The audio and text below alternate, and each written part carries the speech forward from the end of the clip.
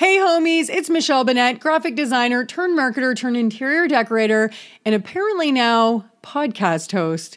That's right, peeps. I selfishly started a podcast so that I would have an excuse to pick the brains of designers, decorators, and industry experts so that I can get to the next level. And the best part is you guys are coming with me.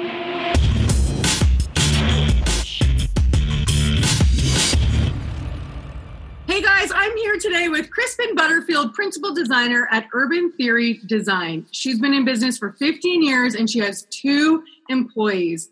Thank you so much for being here.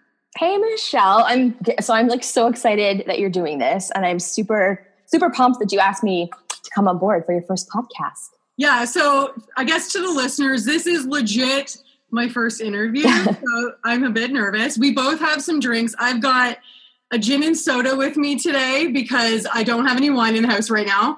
Yeah. Why don't you tell us a little bit, Crispin, about your business, where you started, who you are? Tell us everything. Oh man, we have like an hour. Well, so I started off not knowing at all what I wanted to do after I graduated high school. I was dancing semi-professionally in classical ballet. My whole life had been sort of geared towards training to be a ballerina. I got accepted to the Royal Winnipeg Ballet Professional Division Summer School when I was 14. That was my thing. And then when I was there, I got injured. I had to sit out the entire summer intensive. I think it was 5 weeks. My mom was like, "Do you want to come home?" I thought, no, I'm going to sit. I'm just going to hang out. I've made some friends. But it was then that I had the opportunity to see that whole world from the outside looking in. I'd always been in it. And I just realized, like, even for a 14-year-old kid, I was like, this is not what I want to do. This is what I've been doing, but this isn't who I am. Mm-hmm. And it kind of threw me my whole world upside down because my whole identity had been wrapped up into training, establishing different levels, all the things that you need to do to prepare at such a young age to be a professional later. So after high school, I was thinking, like, I don't even know what I like, let alone what I want to do. Yeah. There was a weird circumstance where my neighbor across the street, her son-in-law was the vice president of Palliser Furniture in Winnipeg. And he just invited me to come because I'd sort of expressed a bit of an interest in furniture design. I don't know how that came about, but we were at a barbecue and whatever. So I went to work for him for a year in the R&D department at Palliser at the big plant in Winnipeg. And then after a year, I realized furniture isn't my thing, but the design world is. And at that point, HGTV was sort of blowing up. Mm-hmm. And I don't even want to mention the name of the show that's on because it's on right now. And we all know what show's on. It's not really, but it kind of was the catalyst, behind the excitement behind interior design. I thought, oh, okay, I really think I'm interested in this. And I applied to Mount Royal. It was Mount Royal College at that time in Calgary. I applied 2 weeks late, passed the deadline. They said, don't bother sending it in. We're not going to look at it. I'm like, well, I don't care. I'm going to do it anyways. And I got in on my first attempt, which was just sort of crazy because as you go through university, you meet other people in your elective courses. They're on their 3rd attempt, their 4th attempt. They're taking electives just so that they're out of the way before they join. And they're all like, how many times did you apply? Once. So I don't know. I think it was just one of those things, like it's meant to be when it's meant to be. So that's how I sort of got into design. And then after the 4-year program, I didn't know what I wanted to do or where I'd go work. And so I moved all my stuff back to Manitoba. My family's from Manitoba. Just thinking I'd take a couple months to take a breather and then figure out what my options would be. And then literally 11 years later, work is so busy. We have so many jobs out there. It just, the community completely welcomes me because it's a smaller community. And there's only one other woman that has her Bachelor of Interior Design. So just the 2 of us servicing about 60,000 people. Wow. It was like the sweetest setup. I was so spoiled. I mean, it was pretty incredible. And then the opportunity came up for us to move across country, my husband and I, and we thought, yes, like it's just the right timing. I had no plans to shut down my business there and then had to really figure out fast, how am I going to support everybody and the jobs we have there while I'm not there? So 2 months later, we now live in Kelowna, and I've started up another company here. So I have my design company here. It's just me at the time here, but we're sort of at that stage where we're ready to hire people here.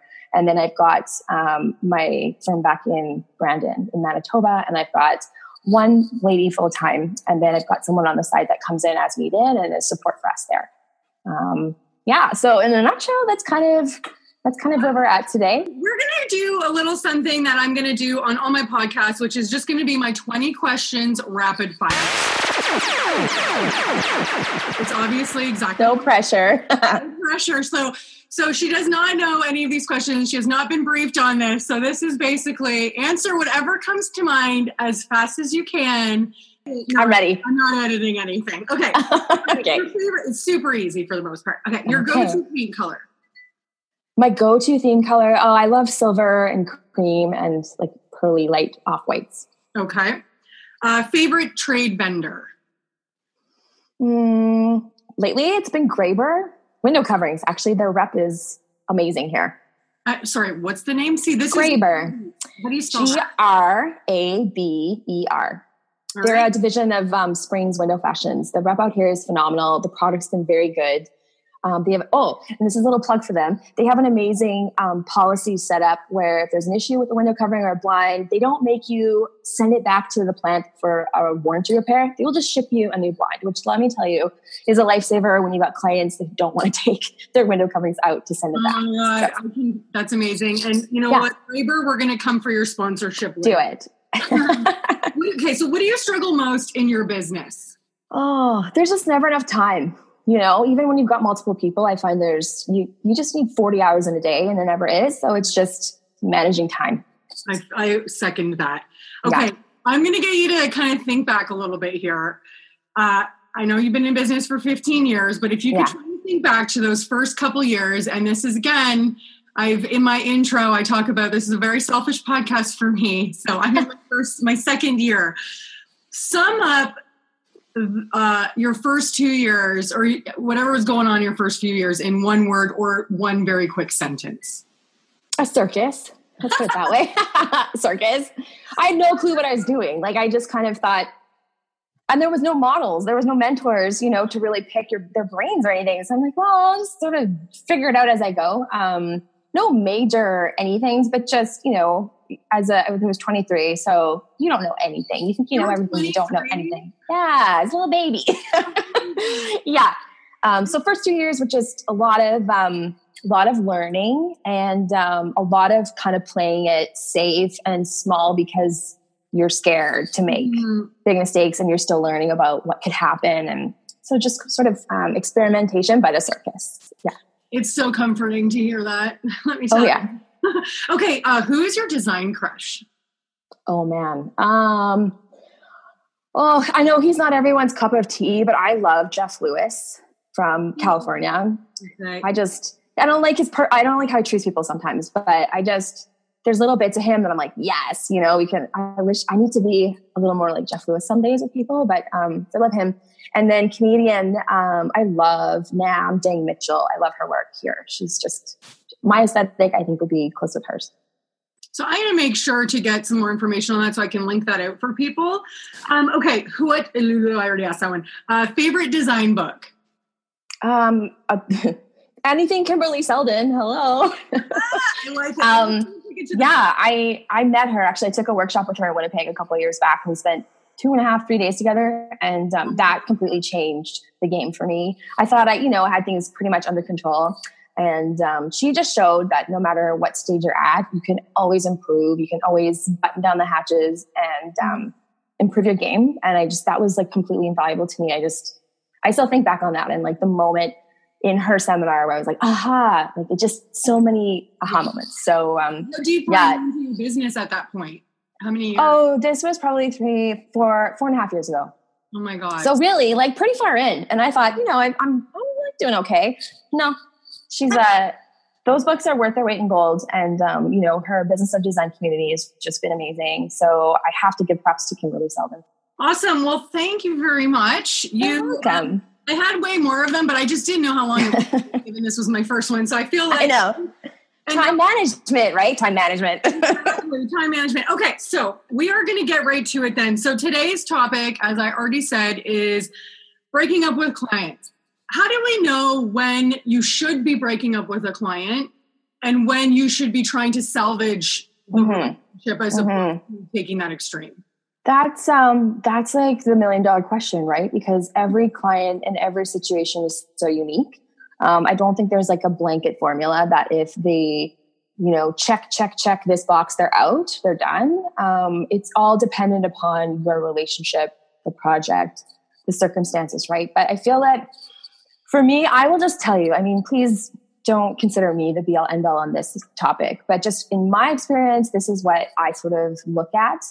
I wouldn't say I've had to break up, fortunately, with many people in my design life, but there have been a couple where it's just pushed the envelope and gone too far in some areas. So for me, this is just, it's a personal decision. It's personal for everybody, but here's sort of what I would say you want to consider is, I mean, nobody signs up with clients thinking it's going to end in a breakup. That's just not how we get into things, or we anticipate how it's going to go. So when we sort of feel, wow, things are going off the rails and there's red flags, chances are there's been many up to that point, but we've sort of ignored them, or, just sort of been in denial thinking we're going to ride it out. Things are going to get better. How could they get any worse? Right. But then they kind of do tend to get a little bit worse.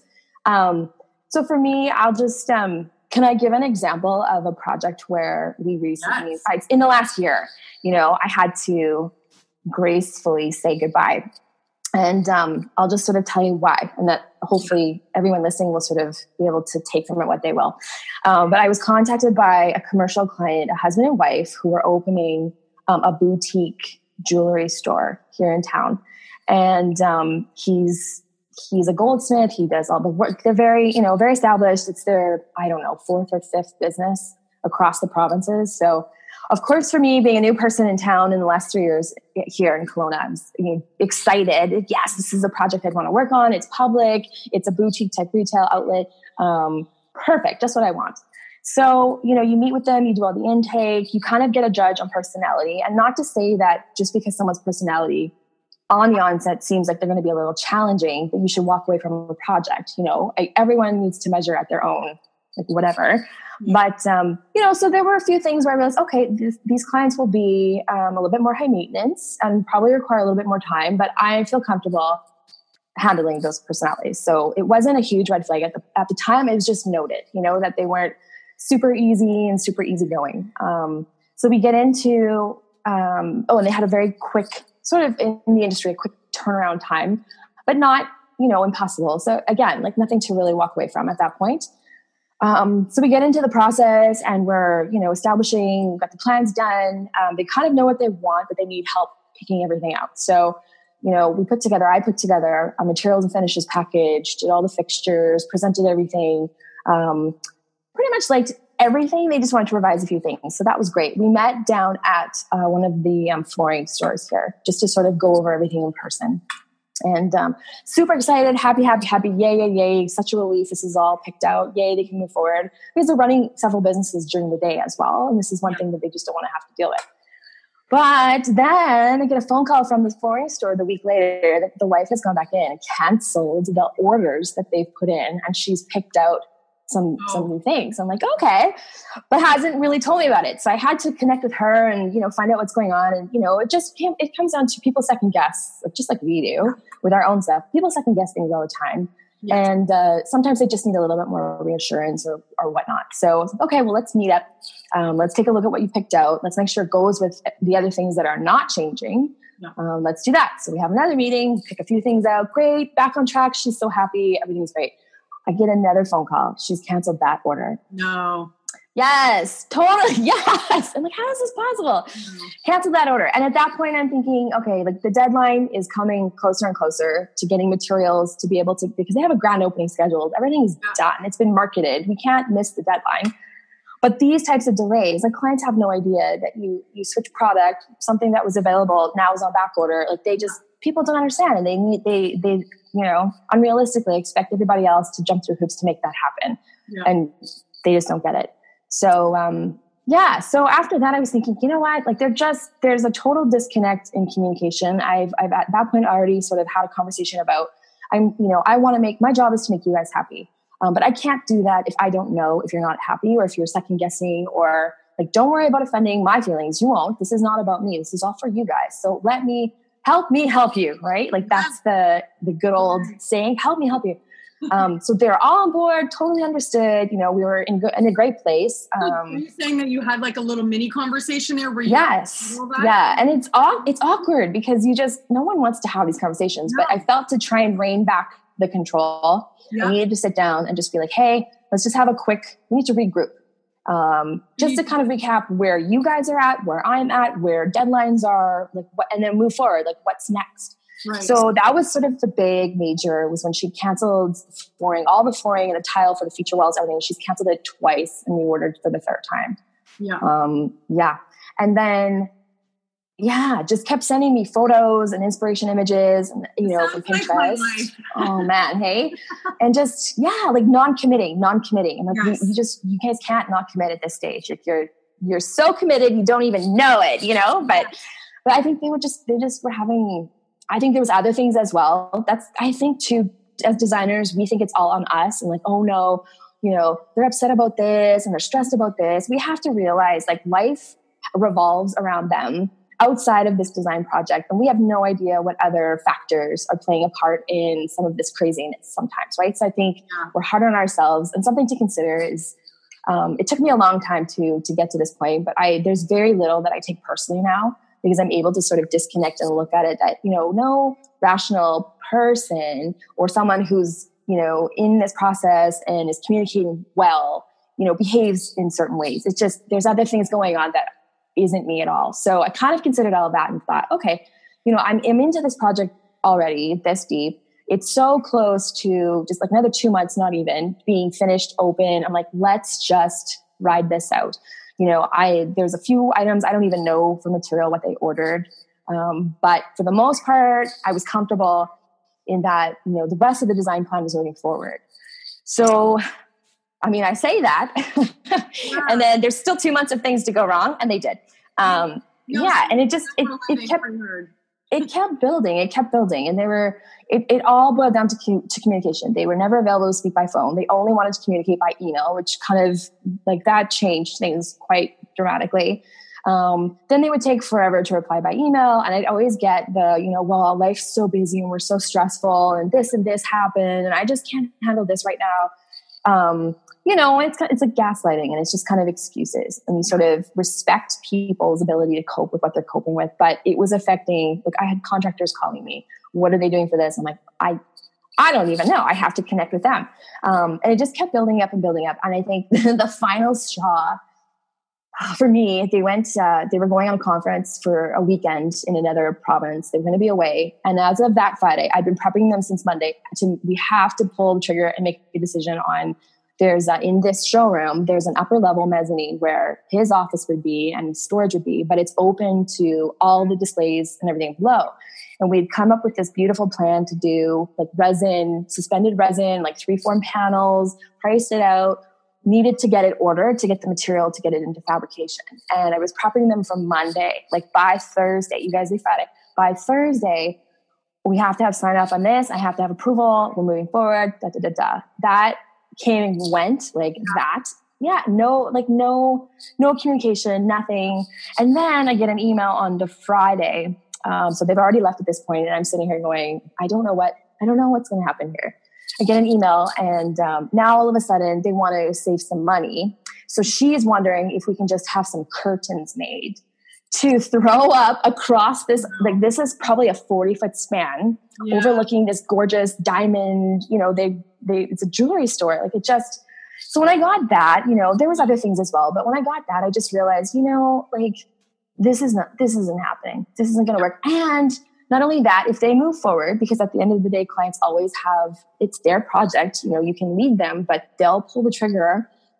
They have the ultimate authority on that, right? If they put curtains up there, like my name's now attached to this. So I just kind of had to sit back and go, whoa, this project in the beginning looked amazing, has super potential. It's in like the swankiest little area of town here where all the little boutique shops are, like super exposure. You couldn't have wanted a better project.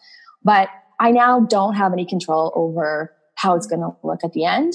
And if they go ahead and do curtains up there, and not things wrong with curtains, but in this type of scenario, just no, thank you. It just wouldn't fly to save some money, And I just, after all of this, I was like, I could probably try a little harder to convince them to go back to our plan or see if there's something else. And I just thought, you know what? No, I don't know. I don't know what exactly happened, but I just kind of thought, no, this isn't worth it. At this point, there was only 3 weeks left until their grand opening. And they were putting the pressure on me to like, letting me know how stressed they were and but there were still things not ordered. And communication just wasn't getting better. I just made the decision, you know what? At this stage, there is nothing else of quality value or quality consulting that I can do to help you. And I have to walk away because it's just the stress mounting on me up to this point as well. Like I'm trying to be cool and calm, but in the back of my mind, you're always thinking, are they going to be happy? Is the public going to be happy? Are people going to criticize this? Are they, it all falls back on you. And I just realized it's just not sometimes worth following through. And then everyone's disappointed or because you suffer in the end anyways. And, some people might have just, okay, curtains, do whatever. Sure. Let's like give in. And I don't mean give in a way that, it's an ego thing or it's just like, it's just giving into a client, right? So basically you decide, okay, I need to kind of end this relationship. Can you describe kind of exactly how you did that? So so they're away in Calgary and I respected their time, for the weekend. I sent a follow-up email and asked that we schedule a phone call, for once they return first thing Monday morning. Mm-hmm. And, they took a day to reply and they didn't want to speak by phone because I think it's chaotic. Clients are smart too. They pick up on things. They don't want a confrontation or they don't want to be schooled or told what to do, or especially these people. So they weren't available to speak by phone. And to me, I'm willing to, reach out. I'm willing to do what it takes, but sometimes clients give you very clear messages. So in that moment, it was a very clear message to me that the line of communication was done. I feel like they were kind of done, but they didn't want to talk about it. But go figure, they don't want to talk about it. So, okay, in that moment, I can worry about it over the weekend even more, or I can just, step up and say basically what I said. I sent them an email and, I find that, pointing out errors and pointing out and kind of talking down to people never works. It never gets you the satisfaction or the outcome that you want. It's just not worth it. And nor is it professional because, you don't need to point all that stuff out. The writing's on the wall. It is what it is. So I find for me, this case especially, it was just a matter of very empathetically. Empathy is like number one. Yeah. Empathizing that, it's been a stressful couple of months, that I recognize that they're stressed out. They've got a lot of things on their plate. They're frustrated, You sort of acknowledge and empathize right off the bat. And then, I just, said, there were some milestones and targets we'd set up in terms of making decisions for Friday of last week. And unfortunately that came and passed. And those weren't met. So at this point, there's, unfortunately, there's nothing else I could suggest to you of quality and of value to do for the retail store. There's nothing else I can suggest at this point that's going to be of quality or value to you. So unfortunately, I'm going to have to end my time with you. And then what I did was attached a file that had pretty much all of the decisions and the orders and everything that we put together at this point, and gave them some recommendations. If they wanted to continue with having the panels fabricated, here's my person at this business. Here's his number. You can connect with him. He'd be able to help you out. So I always try to provide a solution, even if I'm walking away. So I'm not the person that's like, you're done. This is ridiculous. Like I would never say that, even though it's true. Yeah. I'm still trying to help and provide value in the end, but like it's grace, it's graciousness and it's respect. And crossing your fingers that they're not irate about it or upset about it, and that they don't go around saying bad things about you. And like, who knows what happens? You also can't let that dictate how you carry yourself and what's the best decision for you in the end. And ultimately for me in the end, it was the stress wasn't worth it. The kind of the babysitting and trying to manage two people that created 10 times the stress in my life. It just wasn't worth it. And this project, I've driven by it several times. It looks beautiful. There's a lot of things in there that we picked up together. So thank goodness, it wasn't a complete disaster. I'm a little disappointed. I'll have to admit that I didn't stick it out just because it did turn out quite nice and it could have been used for my portfolio. However, the flip side, as a professional and just as a human being, I'm satisfied that I just recognized I'm being pushed too far and not being respected. And in that, I can't do my job and I can't help these people. So I just it was time to walk away. And I'll tell you, I sent that email thinking like, oh my God, what did I just do? Yeah, even after all this time, I still, you hit send and you're like, oh, I can't get that back. Totally.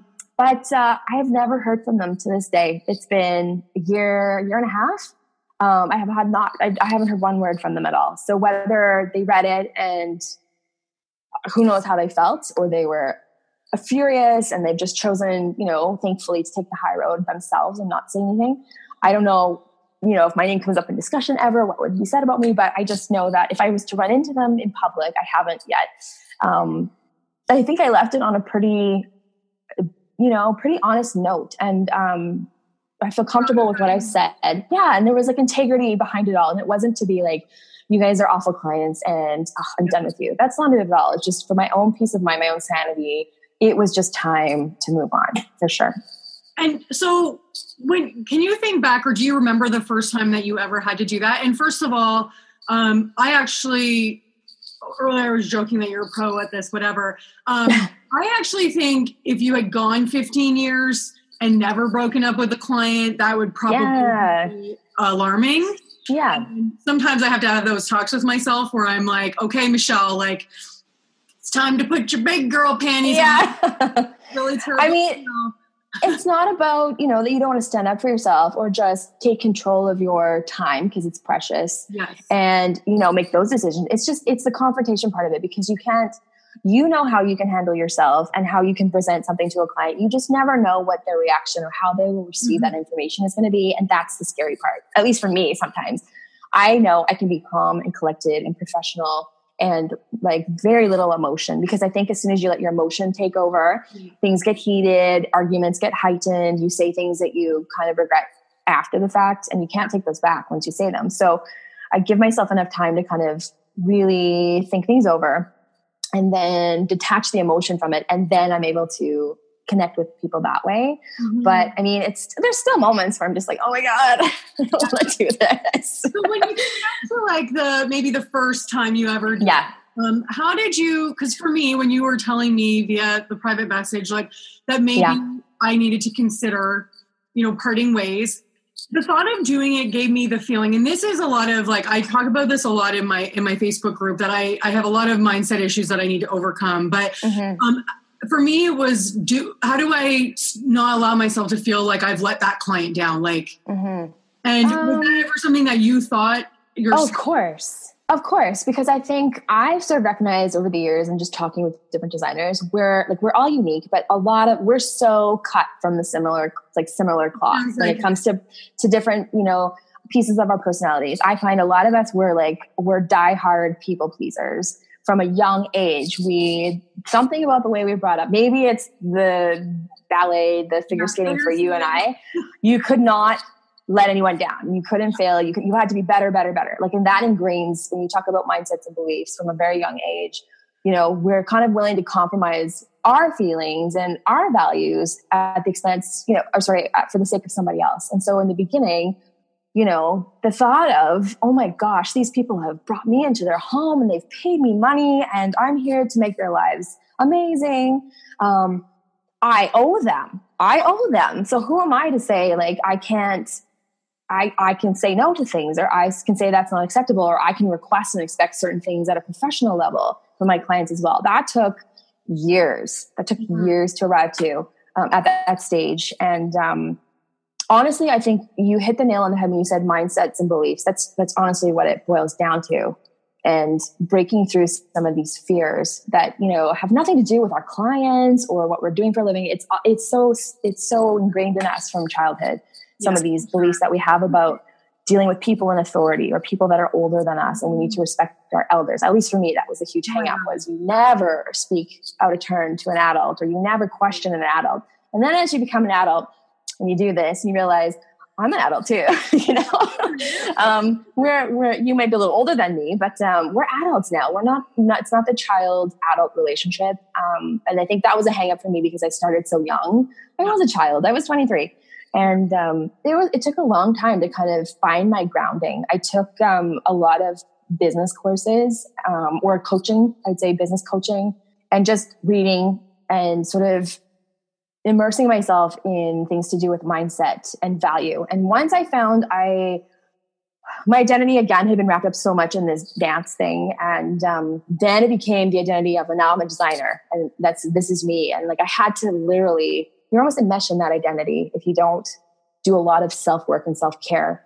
So I would say over the last 4-5 years, it's been more about self-care and, working on value and knowing, the intrinsic value, not just as a professional, but as a person.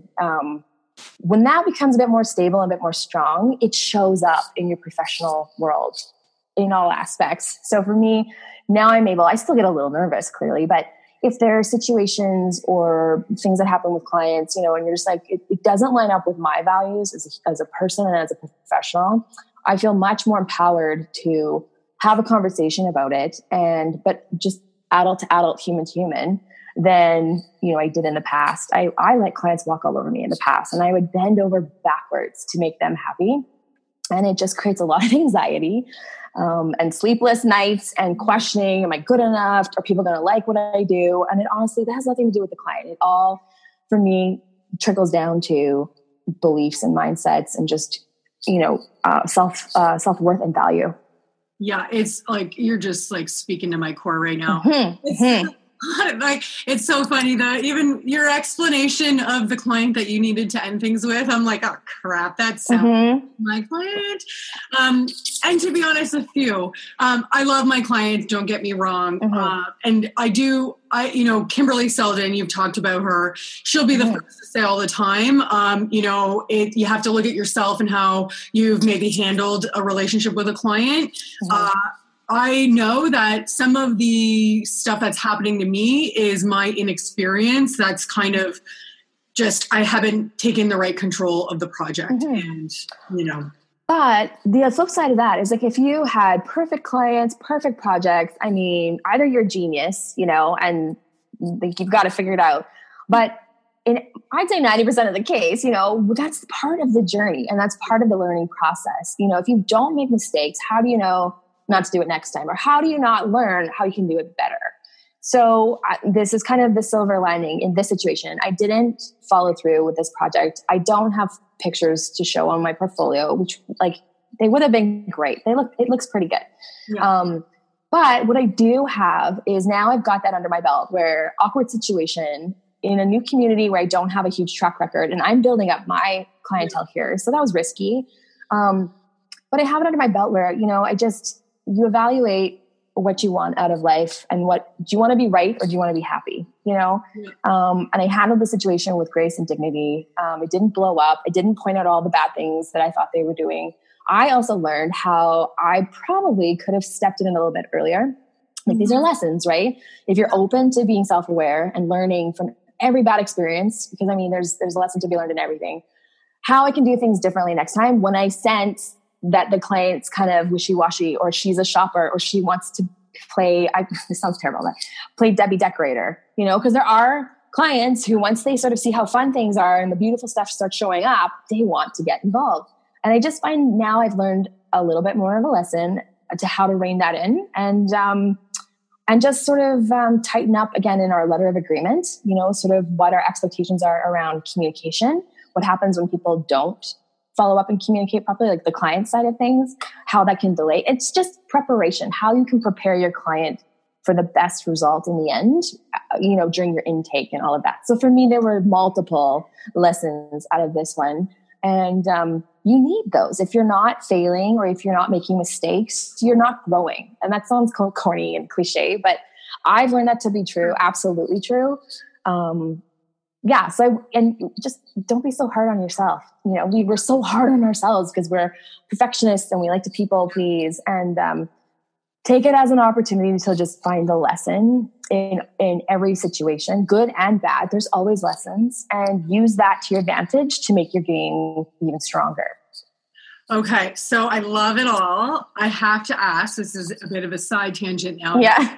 So what would your tips be for reeling in Debbie Decorator? Because how do you reel in? It's hard. Shoppers? So what are some of the strategies that you've come up with and I know that I'm sure it's not an exact science and it's not a thing, but what are a few things? It's hard. And to be honest, I'm still figuring it out, because there have been some clients in the past where I didn't rein them in at all. And we just kind of wrote it out and the project ended well. Super stressful.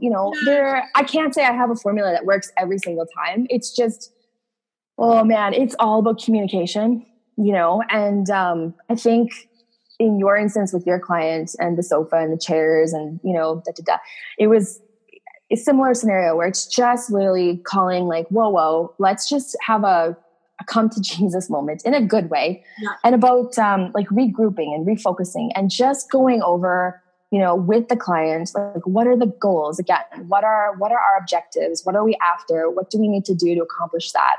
And trying to rein people in and just sort of keep that line of communication open. And sometimes you just have to say things, like I had a developer's wife one time. It was for a restaurant, and we were there. We were kind of at the end stages. We had the materials and samples there, so we could finally pick out paint colors.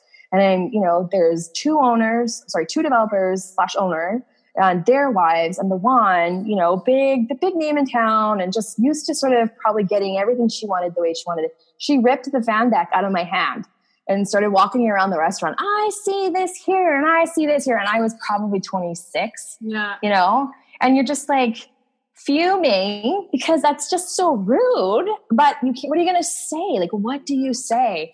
So I gave her some space to kind of play around and hold the fan deck up and do whatever. And then I just asked her for my fan deck back. I was like, and tried to make a joke out of it. Like, now you see how much fun I have, right? Like, isn't this exciting? And like, let's get back to, let's go back over here and let's, get back on task. And like, can I have my fan deck back? Look, you can always, I think for me, just my personality, I add humor to a lot of things that sort of diffuse the situation, but I'm like, who the heck does Linda think she is? And that happens a lot. It does. It does. And I'm, one of my kind of goals is to figure out how to determine whether somebody very early, like, stages of talking with somebody, figure out whether somebody is that type of person who really doesn't like any of the options ever and then is going to go find you something and then email it to you. There's nothing that slaps me in the face harder than getting an email than shopping that says, what about this? I know. I still have clients like that too. I probably will always have, because that's just the nature of people. And I find as things are more accessible. Yeah. And as things are more accessible online, we've got more like clients are becoming more savvy, and that's awesome because now, they can be a part of some of this dialogue and this conversation. Whereas in the past, they didn't have access to information. And we had to work harder to convince them and show them and deliver the value in things. And now it's so much more accessible. But in that comes, people that are willing to spend 24 hours a day on house and then go shopping on Wayfair and, price shop for different things, because at the end of the day, everyone wants the best value for their dollar. I can't blame them for that. Yeah. No, definitely not. So, I have clients like that too. And there's some projects where if you can establish, usually humor is helpful, feel free, look at stuff, but I there's a limit, and there's by this date, we have to have things chosen. So after that, save it in a file, but don't send me any more photos. You have to be able to be willing to set some boundaries, and they're not evil. They're not bitchy. They're not anything. It's just, process and systems, and the design process is complicated enough already. So you have to be willing to tell your client in good humor that, it's so exciting, but we're at this stage now where we're past that. You've committed, like we need to move on, and you just have to take the reins and just take control that way too. There's this book, I think it's called The Four Agreements. I can't remember the name of the author. I don't know if you've read it, but it talks about sort of the four tenets and agreements you make with life. And if I was, I'll probably forget one, but one of them is don't assume anything. Never make assumptions. And it goes into why you should never make assumptions. So The Four Agreements, I would say, if you're looking for a bit of inspiration in that area, that's a great book.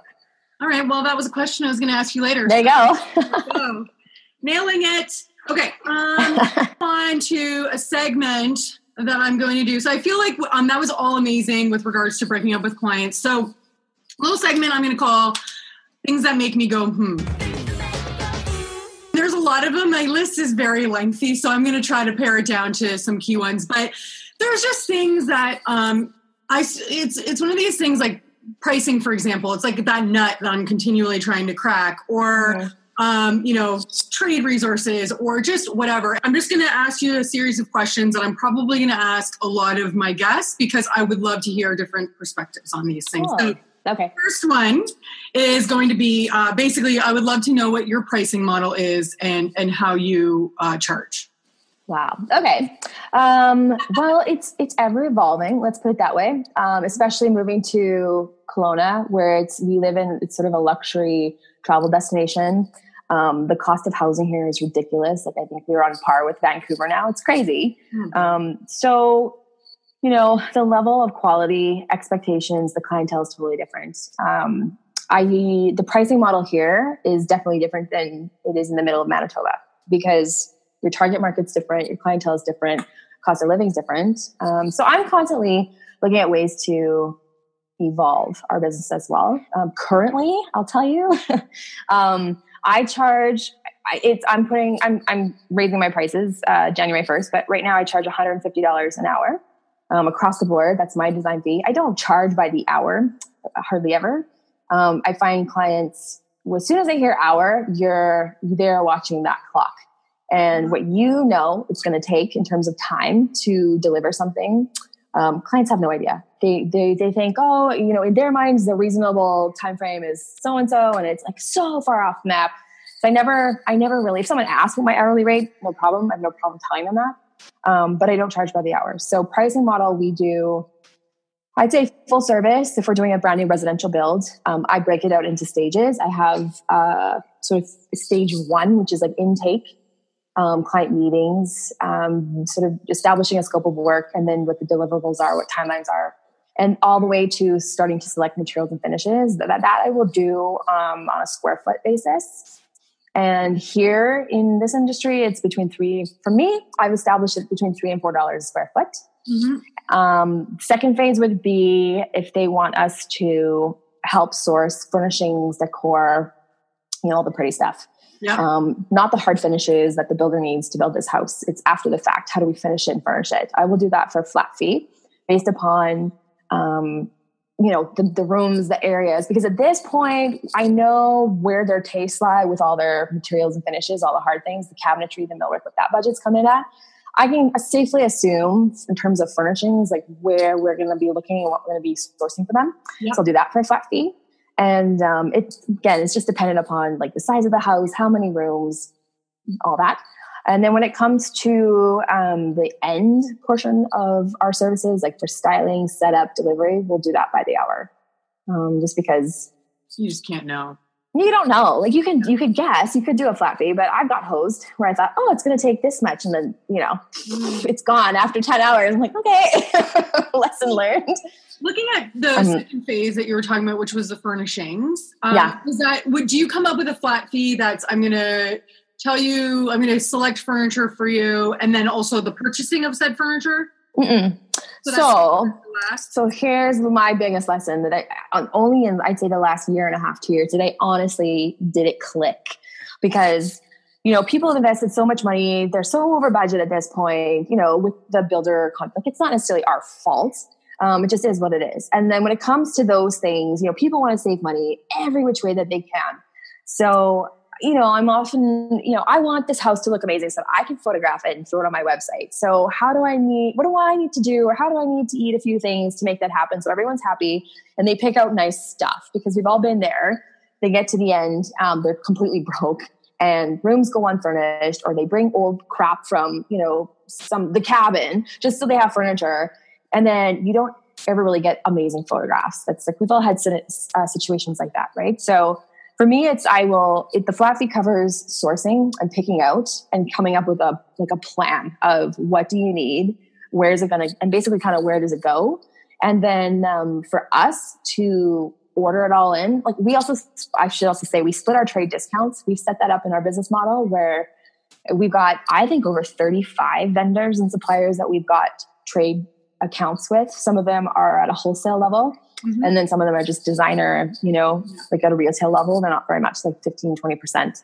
Yeah. But we've established where, if we're going to be purchasing, if clients want to help recoup, this is also, a nice little incentive. If you're trying to sell a job to someone, tell them, bring that up with them, that we're suppliers and we're dealers with a bunch of different suppliers and vendors where we're able to bring in amazing furniture and decor and accessories, lighting, wall coverings, blah, blah, blah. And we get a trade discount, and we will share that. If that's how you choose to split your discounts, we'll share that with you. So you can recoup all your design fees and sometimes all of your design fees. So that's kind of a side note. It's kind of a bonus, but so the flat fee for procuring furniture and decor is just to cover our time to do that. It's not to order it. It's not to manage that. That is covered in our trade discount and the profit we make in splitting our discount. Okay. So this is where I'm going to start asking the questions. Okay. Let's just say, what would be the minimum budget that you would work with for furnishing? Do you have a minimum budget for a project? No. I mean, down the road, my goal here is to expand and have more, designers on our team and take on more luxury builds here. We probably would. But I'm at the stage now where I'm growing and still establishing my clientele here. So no, I don't have, if someone says, I want to do a whole house for $5,000, then it's not about the money at that point. It's communicating how much things cost. It's education. It's putting some value into it, educating your client, because sometimes people just have no idea. They throw a number out thinking, that should cover this, and they don't realize half of that, there's your sofa right there. So usually I find if someone gives you a hard number, it's really low. Once you have a little bit of a discussion with them and do a bit of education, either A, they will tell you they have a little bit more money, but honestly they don't. And then it's about reestablishing what's possible for that money. And you have to sort of reevaluate what the scope would be. Or B, all of a sudden money magically appears. You sort of tell them a bit more about what things start to cost and how it starts adding up. I always believe people will find a way to afford what they love. If someone can put value on something to them, look at people walking around with, Louis Vuitton bags and Prada and driving Mercedes-Benz. But they don't want to spend $200 to have you come to their house for an hour. Yeah. It's all about value, So if you are able to have a discussion with them, just to sort of outline just truthfully what things start to cost and how it starts to adds up, people will either bend their budget a little bit to accommodate that, or reduce the scope of work, or they'll open their wallets and you'll get a better budget. Do you ever have the issue where you live in revision hell, where clients just keep wanting to see more examples of something? Yes, of course. Of course. And again, so I've been in business for 15 years. That does not mean I figured it out, 10 years ago and it's been smooth sailing. That happened lots. And you're so busy working in your business that you kind of lose track. Even if you're tracking hours, you see that number start to rise and add up and you're like, oh, but you're dealing with so many things. You don't really sit down unless you're very good and disciplined. At the end of the day, you sit down and really do a job cost and figure out how much money did you lose because you didn't tighten that up. Yeah. So what we've done now, part of our policy is with this fee structure where we've got the different phases in a project. We've got the per square foot, the flat fee, and then the hourly rate. And I always include with our per square foot, when we're picking out materials and finishes, it includes up to 2. This is just our process. You guys can do what you want, but we include 2 revisions of materials and finishes, and that's it. After that, we're glad to do a 3rd revision, a 4th revision, whatever it takes, but we're charging you by the hour for it. And how do you approach that? So I'm your client and basically I have exceeded my 2 revisions. What do you do? So before you get to your 2nd revision, you plant that seed that, all right, no problem. Like there's things that we need to address. And there's a couple of things we want to, I like how you call them refinements, not revisions, right? Refinement. It just sounds better. Because it also gives the impression that revision sounds like overhaul. Yeah. It sounds a little bit more extreme, like tweaking. Yeah. Like you're tweaking. Yeah. They're generally like if you've done your job and you've listened and you've established your scope of work based on what your client is telling you, there's usually like a couple of things they want to change, but they're not going to reinvent the wheel, because if you've hit that nail on the head, they're generally happy with most things. There just might be a couple of things they want to tweak. So when we say we'll do a full revision, we actually will, but not very often is it ever needed. So it's there, but very seldom do they ever come back and say, start from scratch, don't like the direction we're going in, we changed our mind. But the key is it's about preparation, constantly preparing your clients, constantly communicating to them before things happen or before you get to that stage, preparing them so that when they get to that stage, it's not out of the blue, or you have to go back and say, yeah, but in our contract or in our letter of agreement, because usually once they've signed that and put it away, they don't look at that again. And it's sort of new information, So the key is management and just preparing your client. If you go through one revision, say, sure, like let's set a time, let's set a meeting in 2 or 3 weeks from now where we'll present. This will be your first revision. If at that point there's anything else we need to take a look at or refine, that's then part of the second revision. And then if there's something we need to tweak or take a look at that point, then it's considered the third and it'll be on the hourly rate. And just treat it matter of factly, not a big deal, is what it is. Yeah. I find too, it's an incentive for clients to make up their minds. Yeah. If they know that what they've paid already, this is included in this price. How often do people want to, I'll just spend more money on top of that? Usually not. Yeah. It's an incentive for them to make decisions and be mindful of the time that they're taking to do that. So there's kind of a lot of factors in play there.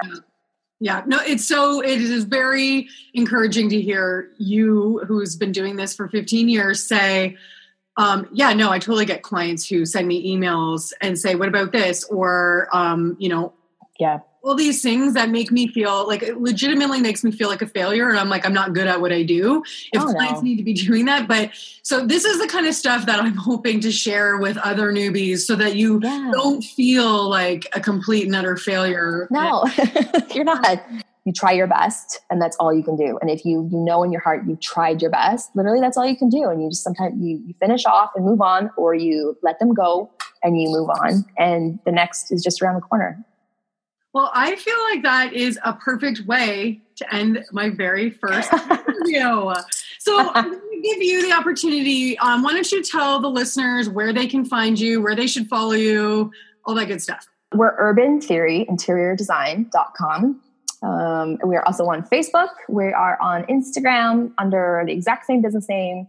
I try and post, behind the scenes. We're so good at posting the finished result and seeing the beautiful photo.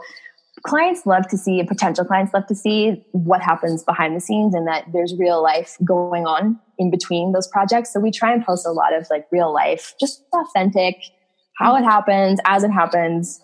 That's us. I love it. Well, thank you so much for being my very first interview. You're welcome. You've been amazing, and we are definitely doing this again. You know what? Honestly, Michelle, I get so much out of it than what you put out, what you get back. It's totally true. There you have it. That there was the very first podcast interview I ever did. And aside from my absolutely horrific audio, I'm so bummed at how terrible my audio was. I'm still trying to figure out the audio situation. It's, technology. It's a learning curve. It's not as easy as you hope, but I suspect that once I do this more and more, I'm going to start to iron out some of these kinks and get better at things like the audio and the editing and the this and the that, all that good stuff. But I think that the biggest takeaway for me on this one was that the things that I feel make me a failure are probably the things that you might also feel the same way about. So, for example, things like revision hell. Apparently happens to even, the veteran designers who have been doing this for 15 years. Things like the old email from a client where they send you a link of something that they found. What about this, they say?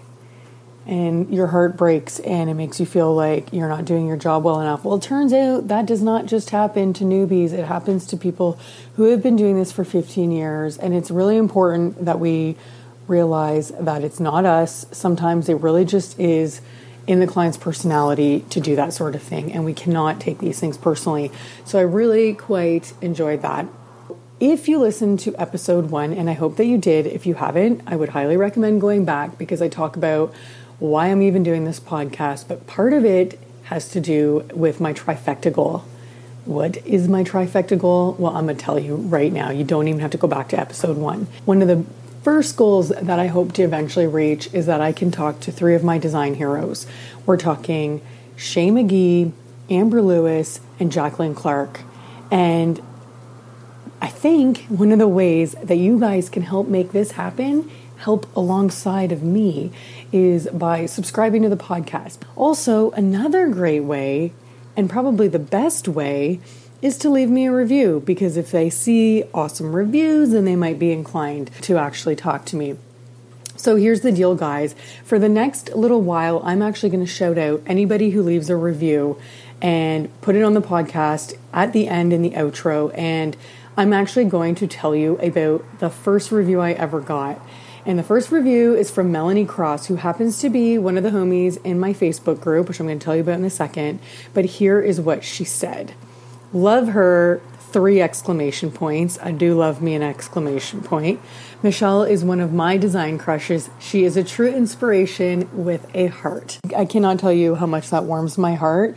Thank you so much to Melanie Cross for leaving that amazing review. I hope that it will inspire others to do the same. And like I said, in the next foreseeable little while, I'm going to basically shout out the reviews that I get, so that you can know that I'm reading them and that I super hardcore appreciate it. If you want to follow along my journey a little more, then you can go to businesshomies.com and request access to my free Facebook group where I go live and share all of it, the good, the bad, and the ugly. It's all there, peeps. And if you want some links from the show notes and things that we talked about today, then go to businesshomies.com/004, which is basically just means episode 4, because this was episode 4. I cannot even believe it. And stick around past the outro music for a quick little blooper reel. And spoiler, this one's kind of embarrassing on my part. Anywho, that is all I got for you this week. I will see you next week. Bye, homies.